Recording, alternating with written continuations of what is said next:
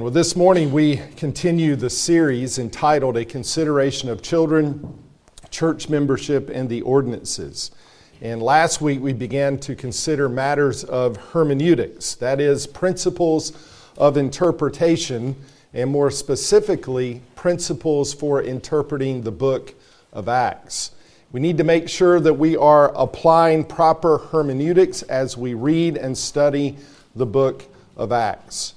And this is important because many go astray in a number of ways, a number of areas of doctrine and practice, not just in this particular area of children, church membership, and baptism and the ordinances, but in a lot of other areas because of a lack of proper hermeneutics applied to the book of Acts. So we saw last time that the book of Acts is historical narrative, and that affects how we interpret it. The book of Acts, written by Luke, identified in Colossians 4, verse 14 as Luke the physician. He was the author of not only Acts, but also the Gospel of Luke. And he was a very meticulous historian. And when you consider his introductions found at the beginning of each book, the Gospel of Luke in chapter 1, verses 1 to 3, and in Acts 1, verses 1 and 2, we see that he undertook to compile an account of the things that took place in the life of Jesus. That's the Gospel of Luke. And then after his ascension into heaven, in the formative days of the church, during the times of the apostles. That's the book of Acts.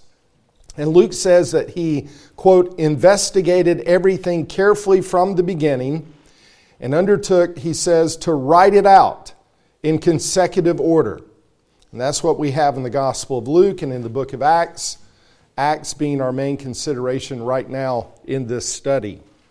We simply call it Acts, but it is the Acts of the Apostles.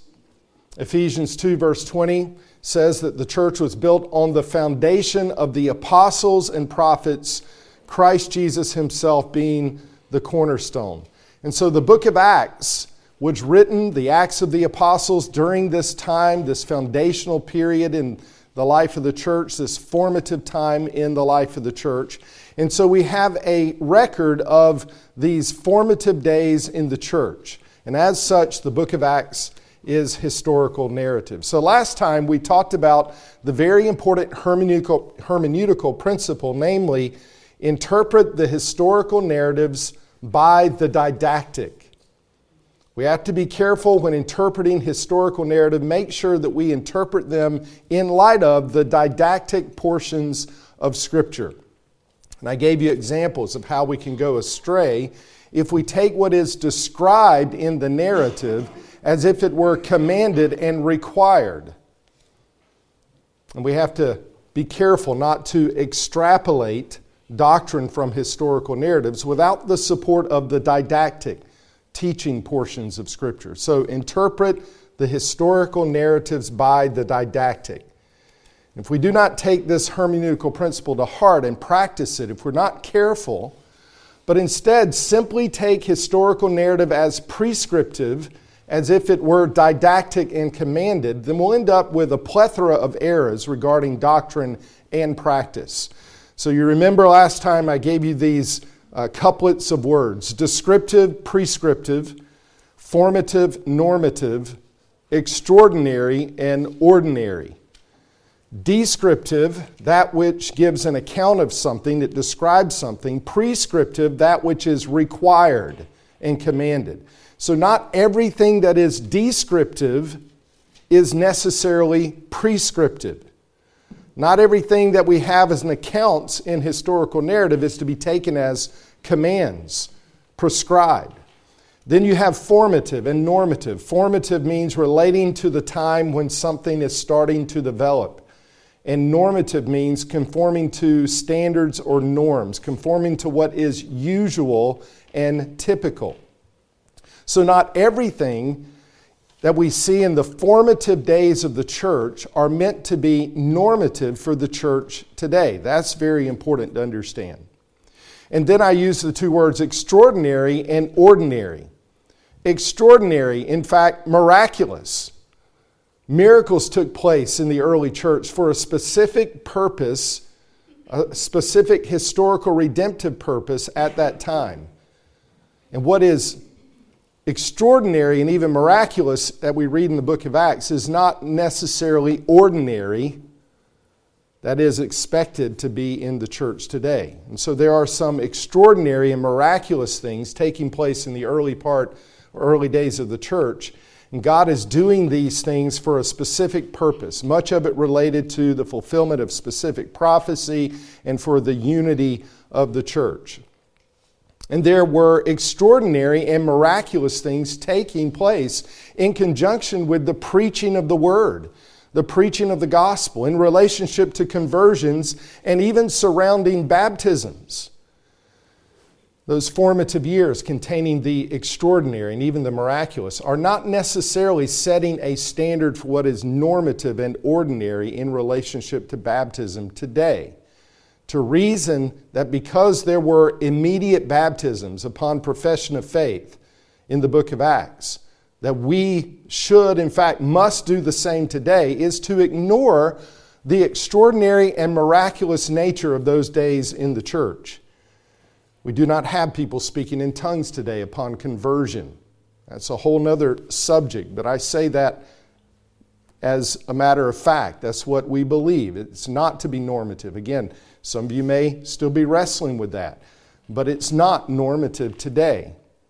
If we did see people speaking in tongues today, not that we will, but if that were still normative for today, then we might baptize immediately. But we don't have that. Therefore, without the supernatural, miraculous signs, and some of those signs confirming one's profession of faith, we must affirm one's profession another way, namely through examination and observation. Does this person understand and believe the gospel? Does the person have a credible profession of faith? What are the signs of faith, the fruit of faith that we see in the Scriptures? And are there manifestations of the Spirit in the work of regeneration in the life of that person?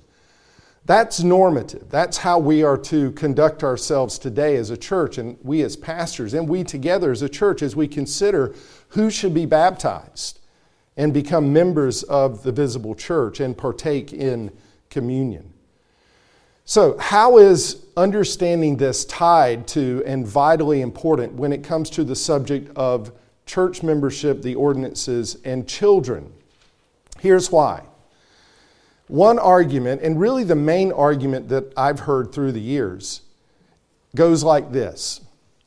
In the book of Acts, baptism immediately followed one's profession of faith, and they were immediately added to the church. Therefore, waiting a period of time between a person's profession of faith and baptism and being received as a member of the local church is unbiblical, the argument goes. For we must follow the book of Acts. And it's clear, they might say, in the book of Acts that upon one's profession of faith, they were immediately baptized and added to the number. And then the argument goes like this. It's extended to children. The same argument is then applied to children, even young children. Children, they would say, even young children should be baptized upon the first profession of faith. Now, you might have slight variations, and if you talk with someone that has a slight variation, say, well, I don't necessarily believe that with a 4-year-old who professes faith. There needs to be a time of maturity. Okay, now you're getting outside of your hermeneutical principle that you've applied to the book of Acts. So that's normative. You're now saying, well, in certain cases, we might wait to discern the person's profession of faith. No, the argument has to be consistent. And the argument usually goes, in the book of Acts, we see immediate baptisms upon profession of faith. There's no waiting period. And that should be applied to children as well. But your pastors believe this argument and line of reasoning falls short for a number of reasons and on many levels.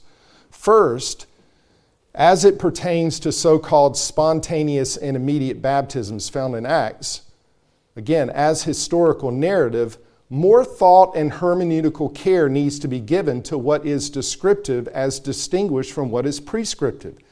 What is an account of what took place as distinguished from what is required and commanded to take place in every circumstance in the practice of the church, not only then, but for today.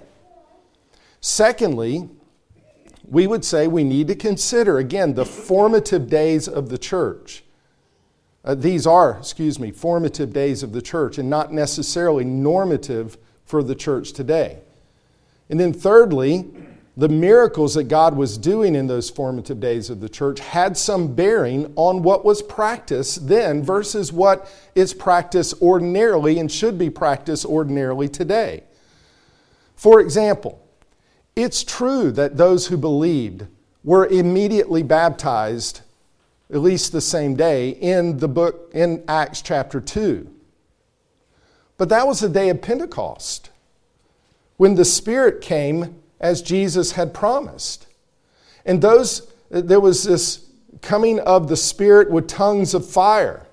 Visibly, it was seen, it was heard as they spoke in known languages at the time. It was a miraculous event. Their conversion was attested to by and affirmed by the Holy Spirit in a miraculous way. That's not what we're looking for today. If that were normative today, and it's not, and those who believe spoke in tongues as a sign that they received the Holy Spirit, then we might baptize rather immediately. But today, both examination of a person's profession and some measure of observation of a person's life in order to discern his or her profession are both wise. For the New Testament epistles, the didactic portions of Scripture, speak of the danger of false professors who do not have saving faith. It speaks of the fruit of faith that can be observed and examined. It speaks of the importance of pastors and the church knowing those who are being baptized and are identifying with the local church. And therefore, baptism apart from examination and observation is not wise or biblical. We would not be faithful shepherds of souls, nor careful in our protection of the church if we immediately baptize simply upon one's profession of faith, verbal profession. And as I kind of rushed through last time, the argument related to baptizing children falls on its face, since the fact is that there are no explicit accounts of children being baptized and no explicit accounts of children being added to the number of the local church in the book of Acts or anywhere else in the New Testament. That's very important to understand. You know, as we walk through this and begin to just build kind of the case, so to speak, for the principles that we have from Scripture as to who should be baptized and who should be received as members of the local church and how that applies to children. It's very important to understand there are no explicit accounts of children being baptized in the book of Acts. There are no explicit accounts of children being added to the number of the local church in the book of Acts, nor anywhere in the New Testament. There is no record of children being baptized. There are no precedents for this practice. What is explicit and explicitly described by the meticulous historian Luke is that adult men and women were baptized, adult men and women were added to the number of the church. And we see that very clearly in the book of Acts. In Acts 2, verse 41, on the day of Pentecost, it simply says this, that day there were added, first it says, those who had received his word were baptized, and that day there were added about 3,000 souls. So there it just says souls. He's emphasizing their souls saved. But then in Acts 5, verse 14, it says, and all the more believers in the Lord, multitudes of, and now he identifies them, not just souls, multitudes of men and women were constantly added to their numbers. So who was added to their number? Men and women. Aner, gune, the two Greek words that refer to adult men and women, not to children. Not the word teknon, not paideia. Various other words used for children. And in Acts 8, verse 12, again, the meticulous historian Luke says, but when they believed Philip, preaching the good news about the kingdom of God in the name of Jesus Christ, they were being baptized, and he identifies them. And men, aner, and women, gune, alike. Men and women alike. And additionally, a search for and careful study of children in the New Testament epistles will demonstrate that they are addressed as it pertains to the family, in relationship to their parents, and not in relationship to the church, to the elders of the church, and so on. Children are called to obey their parents, not elders. As I noted last week in my sermon in Titus 2, which describes a spiritually sound church, men and women are mentioned, not children. All of this is conspicuous. And this should shape our understanding of the relationship of baptism, church membership, and the ordinance of the Lord's table as it pertains to children. So, I've sought to lay an important hermeneutical principle in relationship to the historical narrative of the book of Acts. Interpret historical narrative by the didactic. I've sought to demonstrate that Luke does say explicitly something about who was being baptized and who was being added to the number of the church, and therefore those who would have been included at the table of the Lord. They were adults. It's very explicit, not children. The baptism of children is just not explicitly found in the book of Acts, nor anywhere in the New Testament. Now, there are other things to consider. A number of other things, and we will begin to do that again today. But it's vitally important when considering this subject of children, church membership, and the ordinances, what I've just said, the hermeneutical principle and what is explicitly mentioned about who was baptized, who was added to the number of the church in the book of Acts. Now, this morning, I want to lay another important foundation that affects our understanding of the subject at hand. This has to do with the relationship of baptism, church membership, and the Lord's table. The relationship of those three things. Or we might say it this way. The relationship of the ordinances, baptism and the Lord's table, to church membership, those who are identified with the visible church, the local church. And this too should affect our discussion and understanding of how these things relate to children. So first, consider the relationship of church membership and the ordinances. Those three are related. They're connected. Again, let me just pause for a minute and say this. Some of you may be saying, I just want to know the answer as to what age a child can be baptized. If you're going to focus on that, you're going to miss everything that's being said. It's like a child. This isn't a perfect illustration, but it's like a teenager who says to his parents, when can I get my license and drive? And they just want to know, tell me the age. And so you begin to explain to your child, well, there's a lot of considerations in regard to that. There's consideration of money, a car, buying a car, insurance, and the cost that's going to be to our policy. But there's also some considerations of maturity. Are you ready for that? But the child's not hearing it because the child just tell me the age. I just want to know the age. No. You're missing the point. It's not about the age. It's about maturity. But because they're looking for it, just give me the answer. They're not listening to what is fundamentally important about the answer to that. And so I just want to encourage you, if you're just looking for the age, you're going to miss what's being said that really is not about the age itself. So don't focus on age. Listen to what, as we're seeking to be thoroughly biblical in explaining these things, the points, the arguments, so to speak, that are being made, and consider them. We'll get to some of those more specific things, but we're not going to give you, here's the age. That's not what we're going to do. Now, we'll talk about age because it will relate to some things we're talking about, but we're not setting an age. So don't be fixated on the age. So for now, be fixated, if I can say it that way, on this. There's a relationship between baptism, church membership, and the Lord's table. Those three things are related in Scripture. They cannot be separated.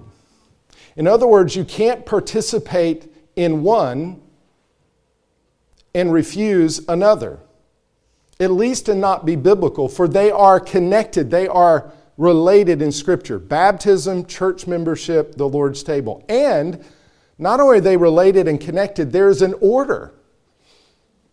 There's an order to them, a correct biblical order. Baptism, church membership, the Lord's table. And to get them out of order would be unbiblical. Now, follow what I'm saying, because this will get to answering the question of consideration, I should say, of children, church membership, and the ordinances. So there's a relationship between the three. There's an order to the three. They're connected. They should not be separated. And there's an order to them. To get them out of order would be unbiblical. Now, I dare say that even if you have not previously thought much about how these three things are related, if I ask you certain questions, I believe your answers will demonstrate that you do indeed think they're related. And I dare say that even if you have not previously thought much about the order of those three things, baptism, church membership, the Lord's table, if you've not mused on these things or considered them much, if I were to ask you some questions, I believe your answers will demonstrate that you do indeed believe that there is an order among those three things, a biblical order. So here's a scenario. Suppose someone were to visit Grace Fellowship Church this Lord's Day, this morning, approach the pastors and say, I am a believer. I'd like to be baptized. However, I don't want to join Grace Fellowship Church. I'm not even sure I'll return here again. That's not to say I'm not going to go to church somewhere, just maybe not here. I haven't decided for sure. But will you baptize me? I'm a believer. What should your pastors do in that scenario? Would you be okay with, when we have new member presentation, that we add a baptism of someone that walked in the door and said, hey, I'm a believer, will you baptize me? But I don't want to join the church. What would you say if you were a pastor to that person? What do you believe would be a biblical response, and why? Now, if you consider those kinds of things, then you'll begin to say, I need to have a biblical answer to this, of why I would or would not do so. Now here's another scenario. Suppose someone wants to join Grace Fellowship Church. They go through the membership process, they have a credible profession of faith, and yet they've never been baptized and refuse to be baptized. Should a person who refuses to be baptized join a local church? What should your pastors do in that case? What would you say to that person? What would you do if you were a pastor? What do you believe would be a biblical response, and why? They want to join the church, but they do not want to be baptized. Or suppose that a person refused to be baptized, yet they want to come to the table of the Lord. Or they were baptized but refused to come to the table of the Lord.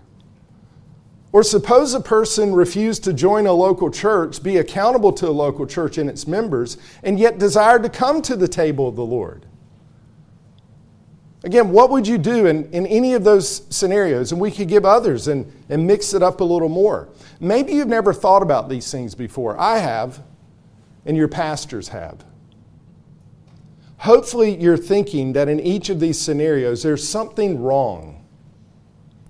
And hopefully as you think through them and you think through it biblically, you understand and you're connecting the dots.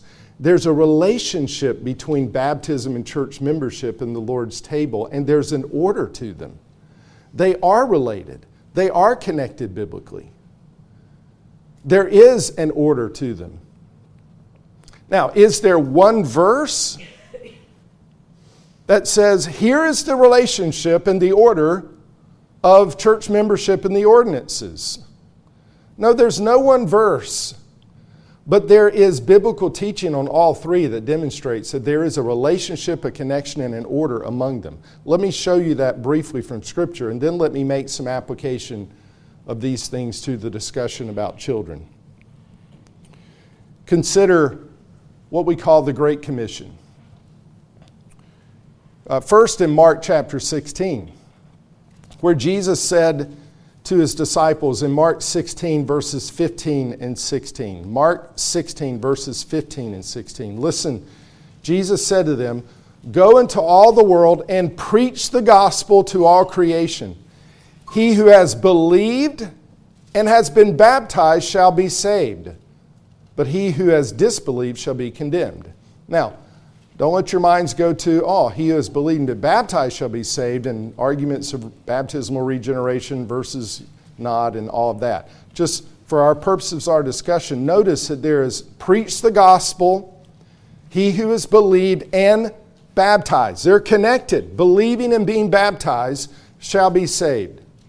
Now we know there's a connection from what is more commonly called the Great Commission in Matthew 28, verses 18 to 20, when Jesus said to them, "All authority has been given me in heaven and on earth. Go therefore and make disciples of all the nations, baptizing them in the name of the Father and the Son and the Holy Spirit, teaching them to observe all that I commanded you." So there, making disciples necessarily means baptism. What is the making of disciples? Well, we know from Scripture, comparing Scripture with Scripture, the gospel is preached. They must hear the truth. They must know the truth, believe the truth, and then they are baptized as disciples of Christ, identified with the triune God, Father, Son, and Holy Spirit. So the gospel is preached, it's heard, the gospel is believed, the believer is baptized. Now there's an order to that, right? I mean, we're Baptists. This isn't a discussion of paedobaptism versus credo baptism, but there's an order. Hear the gospel, believe the gospel, baptize. Not as paedobaptists, you're born into a Christian family, you have Christian parents, you're baptized, you may or may not believe later, but that's not our discussion. Just notice that there's the gospel preached, the gospel believed, baptism commanded, required. Now, turn to the book of Acts. And let me show you something that we see in the book of Acts that is normative. For we see it taught in the verses I just shared and in the epistles in the rest of the New Testament. Acts chapter 2, I'll just give you shorthand.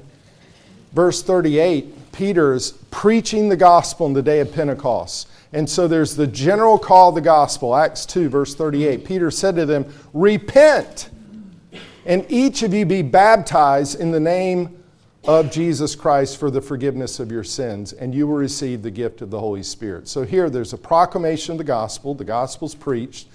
There's a call to believe and repent. Again, here he says repent, but we won't talk about the relationship of faith and repentance. That's not our discussion today.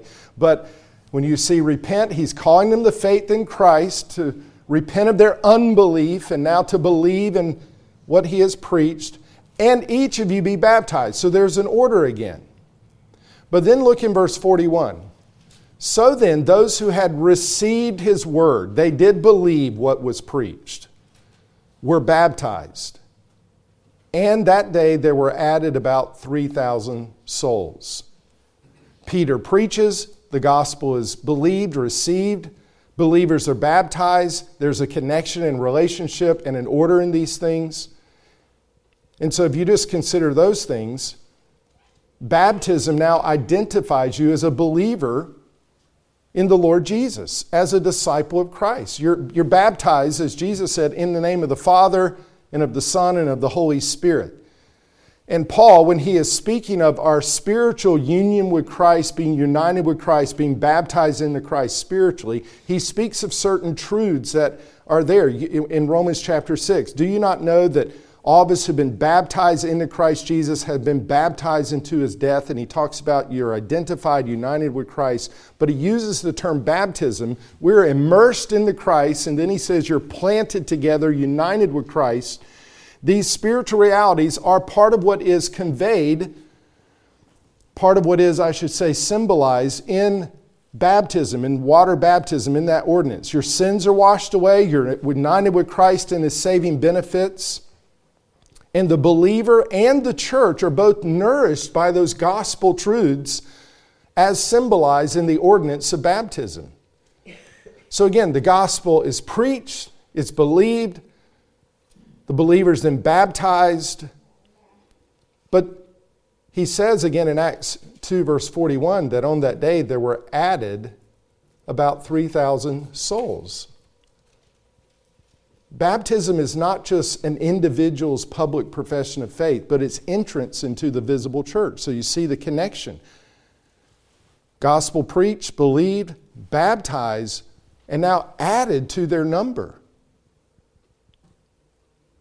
Entrance into the visible church. In baptism, the believer not only identifies himself as a disciple of Christ, but he identifies with the body of Christ, the church, in its visible local expression on earth. Baptism is, as one person said, going public. Now, it's other things too, but among them, it's going public. Not only as a disciple of Christ, but going public in one's identification with believers in the local church. And there's no hint in Scripture of being united with Christ spiritually and not being united with Christ's church with all the responsibilities and privileges that He requires of His people. It's very important to understand. No hint of someone being united with Christ, baptized is a picture of their union with Christ and their faith in Christ, but then being disassociated from the body of Christ. 1 Corinthians 12 verse 13 says this, "For by one Spirit we were all baptized into one body." Now again, this is speaking of a spiritual union in baptism, but these spiritual realities are conveyed or symbolized in the ordinances. So when someone is baptized, they're not baptized individually. That's not normative. It would be extraordinary or unusual circumstances for that to take place. So now we get back to the book of Acts. Remember the Ethiopian eunuch? So he was baptized, and it seems rather private, but there we're on a missionary frontier where there is no local church. That's not ordinary. So ordinarily, when someone is baptized, they're not only baptized in professing faith in Christ, going public in that sense, but they're going public identified with the people of God. Ordinarily, that takes place in the body of Christ, a local church. So the baptized believer is identified with the visible church with all the privileges and responsibilities therein. The baptized believer is not just united with the universal church, but through baptism, he chooses to identify with the local and visible expression of that universal church, committing to, and listen, submitting to those believers with all the one another's of Scripture, accountable to the believers in that church along with its pastors. You assemble with that church. You worship with that church on the Lord's Day. You minister with and build up that church using your spiritual gifts. You witness with that church. You submit to that church. So the believer is baptized and added to not only the universal church, but the number of those identified in the local church, the local assembly. You're added to the church. And what are we to do together? Acts 2 verse 42. Having been added to the church, it says they were continually devoting themselves to the apostles' teaching and to fellowship, to the breaking of bread and to prayer. Now the breaking of bread here is a reference not to just eating meals together, but to the Lord's Supper, the Lord's table.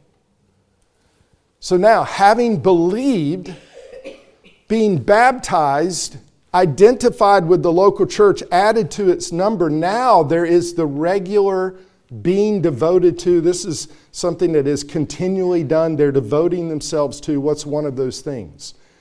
The breaking of bread. When the Apostle Paul addresses abuses of the Lord's table in the local church at Corinth, he says in 1 Corinthians 11:20, "Therefore, when you meet together," he speaks of the meeting together, the visible church together. observing the table of the Lord. And he addresses various abuses, and he instructs them regarding the Lord's table. The church, those added to our number through baptism, identified with the local assembly, submitting to one another, accountable to one another, building up one another. Those added through baptism are now regularly observing the table of the Lord. Who comes to the table? Who is admitted to the table? Who is expected and called to come to the table? Baptized believers who've been added to the church and identified with a local assembly. So do you see the relationship, the connection between those three things?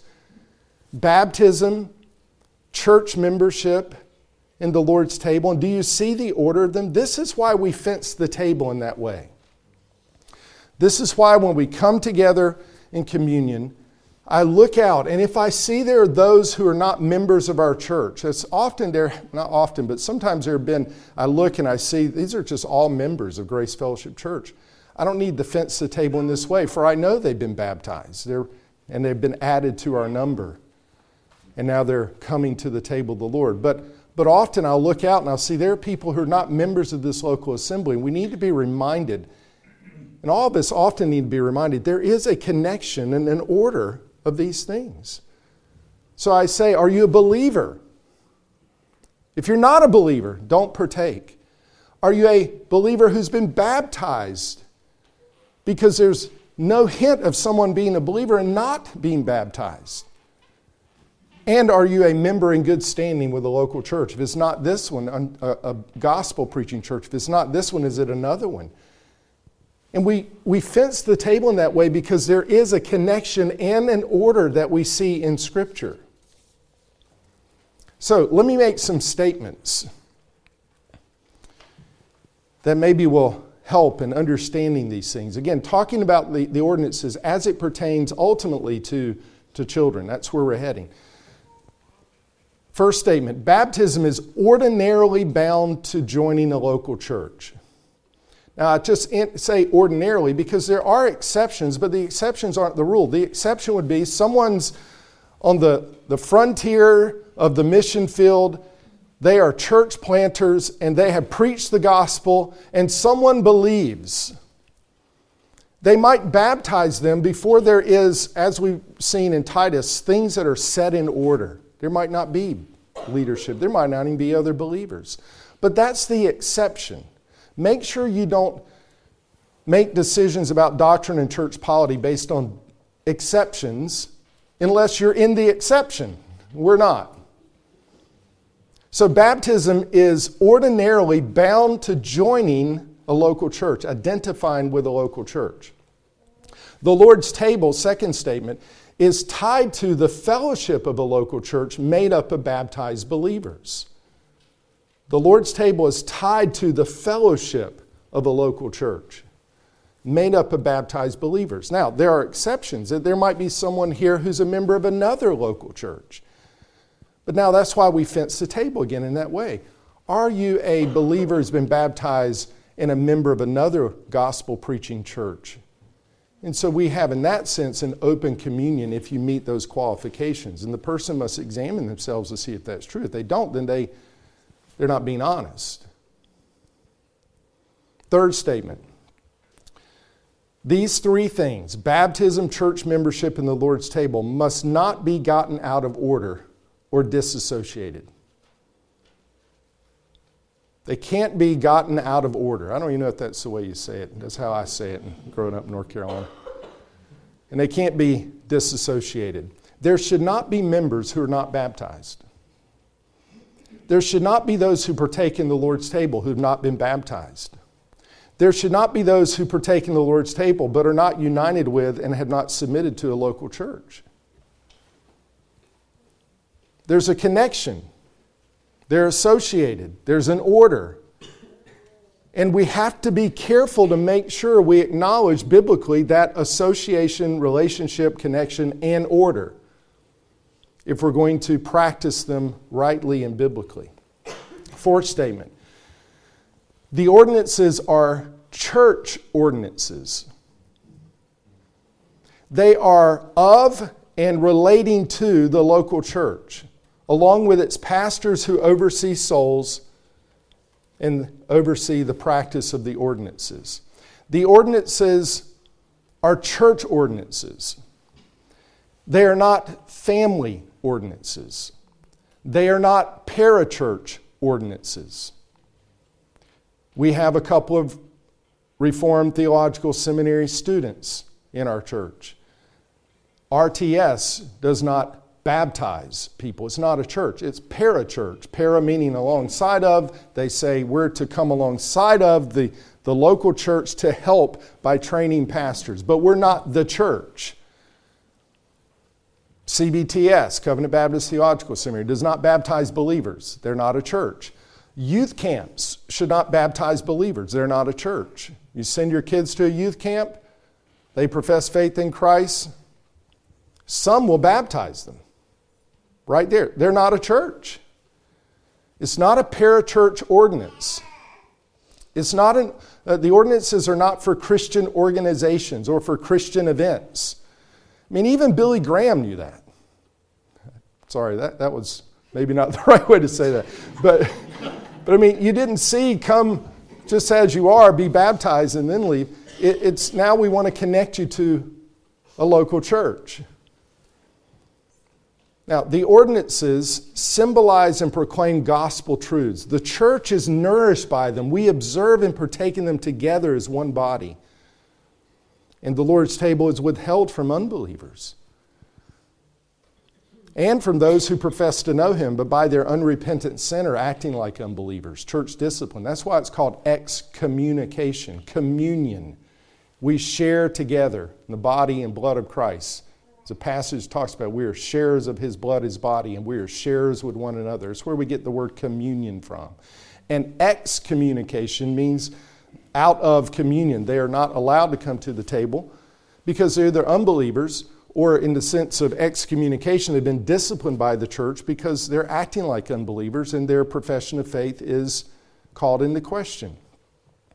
So these are church ordinances, not parachurch ordinances, and they're not individual ordinances.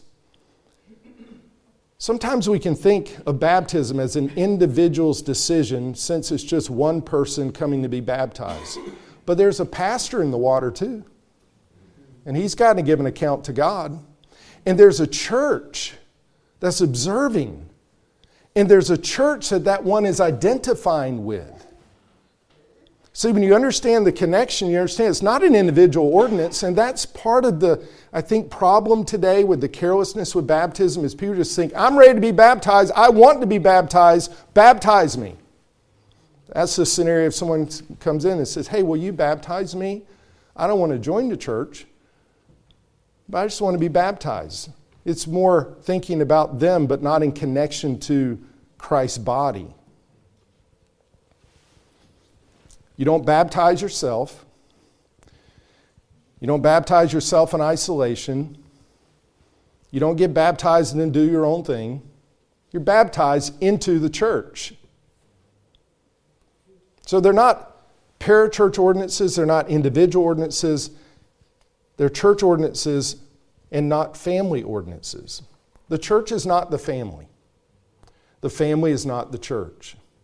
Both are created by God and are spheres of His authority whereby He's glorified. But don't confuse the two or put those two things, the ordinances that don't belong to the family, in that jurisdiction. These are not family ordinances. Now, why is that important? Well, who determines who should be baptized? The church. Through its pastors, with a process that's in place that is tied to church membership. It's not the individual. It's not the parents who decide that. And certainly not a child. Now, that's not to say parents don't contribute to explaining if there is a child of the maturity that they desire to be baptized and there's a maturity. We'll talk about that. Just table what that means for a minute. That's for next week. It's not to say that the parents' input's not important, but Just so sometimes I think it's helpful to explain this. So I'm a pastor. I've always been a pastor here at Grace Fellowship Church. I never decided when my children were baptized. Another pastor decided that. Another pastor sat with my children when they were of an age that it seemed to be of appropriate maturity and could be baptized and join the church and fulfill those responsibilities and even be disciplined should it be required and come to the table of the Lord. Another pastor decided that. As a parent, I said, here, I can give you my input as to what I've observed, but I submit to my elders regarding that. Now, in conclusion, let me transition more specifically into how this pertains to our understanding of children, church membership, and the ordinances. Those who baptize children or are in favor of baptizing children often do not associate all three of those, baptism, church membership, and the Lord's table, or apply all three to children. Children are often in churches baptized but not received as members. Or children are allowed to come to the table of the Lord but are not baptized and are not members of the local church. And in many churches, there's a disassociation of the three. And it's even disassociated more and it's magnified more as it pertains to children. So on this subject of children and church membership and the ordinances, you cannot disassociate the three with children, parents, children. You can't say, my child or a child can't say, oh, I want to be baptized, but I'm not ready for church membership. Or I want to partake in the Lord's table, but I don't think I want to publicly share my testimony before I'm baptized. Yet now you're disassociating them, and often that happens. When someone is ready to be baptized, they should be ready to join a church with all its responsibilities and privileges, submitting to the church, to its leaders, and then be able to come to the table of the Lord, appropriately, biblically examining themselves. Let me read from an article that I think is helpful, just to reiterate some of these things. The person writes this: the New Testament is clear that church membership, baptism, and the Lord's Supper all go together. In other words, the person who participates in one should participate in the other two. And the person who isn't ready for one isn't ready for the other two. Baptism brings someone into church membership. The Lord's Supper maintains that membership. This explains why there's no New Testament category for someone who's baptized but not a church member, or someone who's a member but isn't partaking in the Lord's Supper. All three go together. And the person writes, the New Testament, this is important, the New Testament gives a single, one-size-fits-all description of church membership. There's no female membership versus male membership. There's no Gentile membership versus Jewish membership. There's no slave membership versus free membership. Listen, there's no young children membership versus adult membership. You don't find it in the Bible. There is, simply put, membership. And he writes, and here's the rub. New Testament membership includes tasks that are an unnatural fit for children. For example, submission to elders, participation in the church discipline process, wherein someone not only submits his own life and doctrine for congregational oversight, which can lead to excommunication, but he's expected to be a part of this process, which oftentimes requires hearing a certain degree of detail about these situations. Participation in the more common situation, wherein a member is commanded to point out sin to another member. Again, these are responsibilities of membership. We're getting ready to receive members on December 17th, and they'll publicly commit to certain things. We don't have two-tiered, like, well, here's some who maybe don't understand those things and maybe aren't ready for that. And when it says that you submit to the God-appointed leadership for the care and shepherding of your soul and for discipline should it be required, that's true of if children are admitted for them too. So he writes, These tasks and more are commanded by the New Testament for all church members. Therefore, if someone isn't yet ready for the New Testament's understanding of church membership, then they're not ready for baptism or the Lord's Supper. Why is that? Because they're connected, interconnected, and there's an order, and you can't separate them. So the kind of questions that we need to ask are things like this. Is there sufficient maturity? Now, I'm not talking about spiritual maturity. I'm talking about maturity as a person. Can he or she carry out the responsibilities of church membership? Is a person of sufficient maturity that he's ready for it and even understands what's required?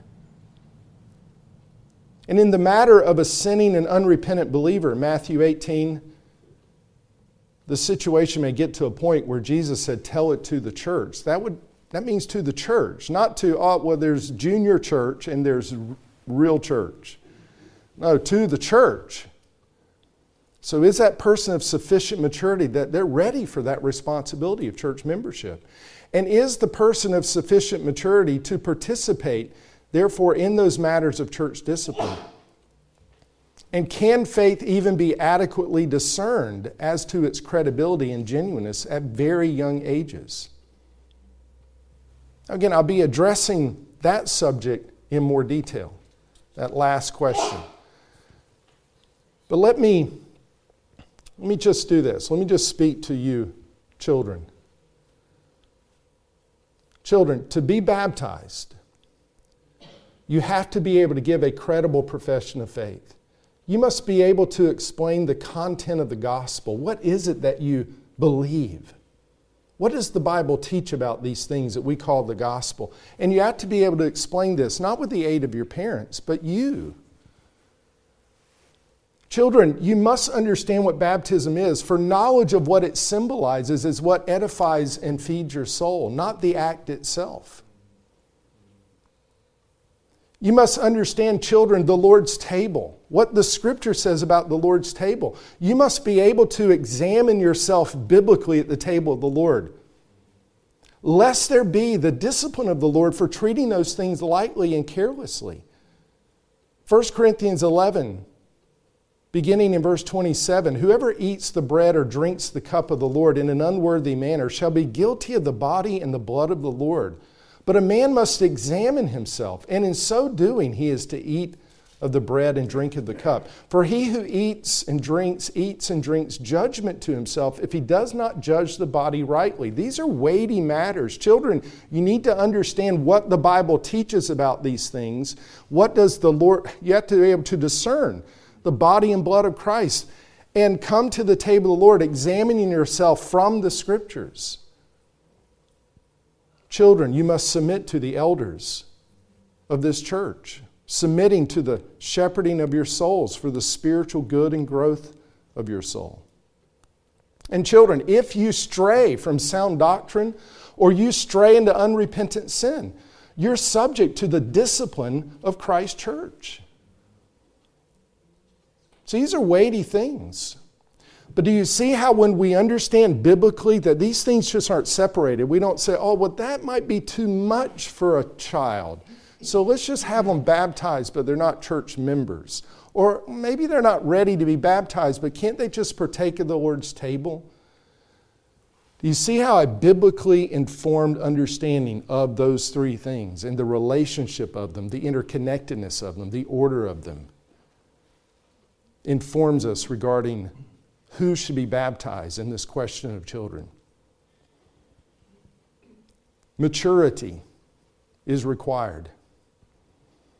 So parents and children, at this point, let me just encourage you, don't separate the three as you're working through these things.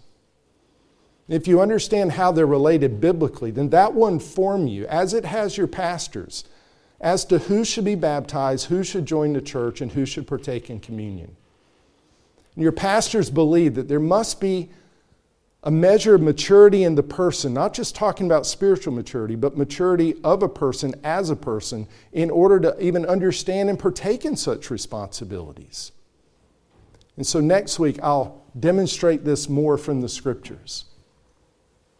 So again, this is a process. Again, as I said, be patient as we go through and work through these things, point by point and step by step, in this consideration of children, church membership, and the ordinances. It may appear right now, it's like, this just sounds so negative. It's because a lot of it is me dealing with those who have just the argument, like I mentioned, the book of Acts says this, and therefore it's this simple. We ought to do that with children. No, it's more complex than that. We need to be thoroughly biblical. We don't want to be superficial. There's some things we need to lay, and a part of it is, we have to address some misunderstandings. But then eventually, we'll talk about too, well then what about children, and how do we nurture them? Not only as parents, but as a church, so that they get to that point, God willing, they're saved by the grace of God, to be baptized and join the church and partake in communion as mature believers in the Lord Jesus. So let's go to the Lord and commit these things to Him. Father, I thank You for this time, and continue to pray for Your aid and help in the brief time that I have each Lord's Day to try to address these things. And Lord, for us as pastors, as we share how we've come to these conclusions, what our beliefs are, we just pray again for humility among us all, to be, Lord, open to the Scriptures, to be thorough, to seek the good of all involved, the church, Lord, to young people. God, save our young people, we pray. Save them at young ages, we pray. And God, we pray and look forward to those who have believed on Christ, to the day in which where they are baptized and join the local church and come to the table of the Lord. Lord, help us in these things to have discernment for the good of Your church, again, for the good of Your people. We pray in Jesus' name, amen.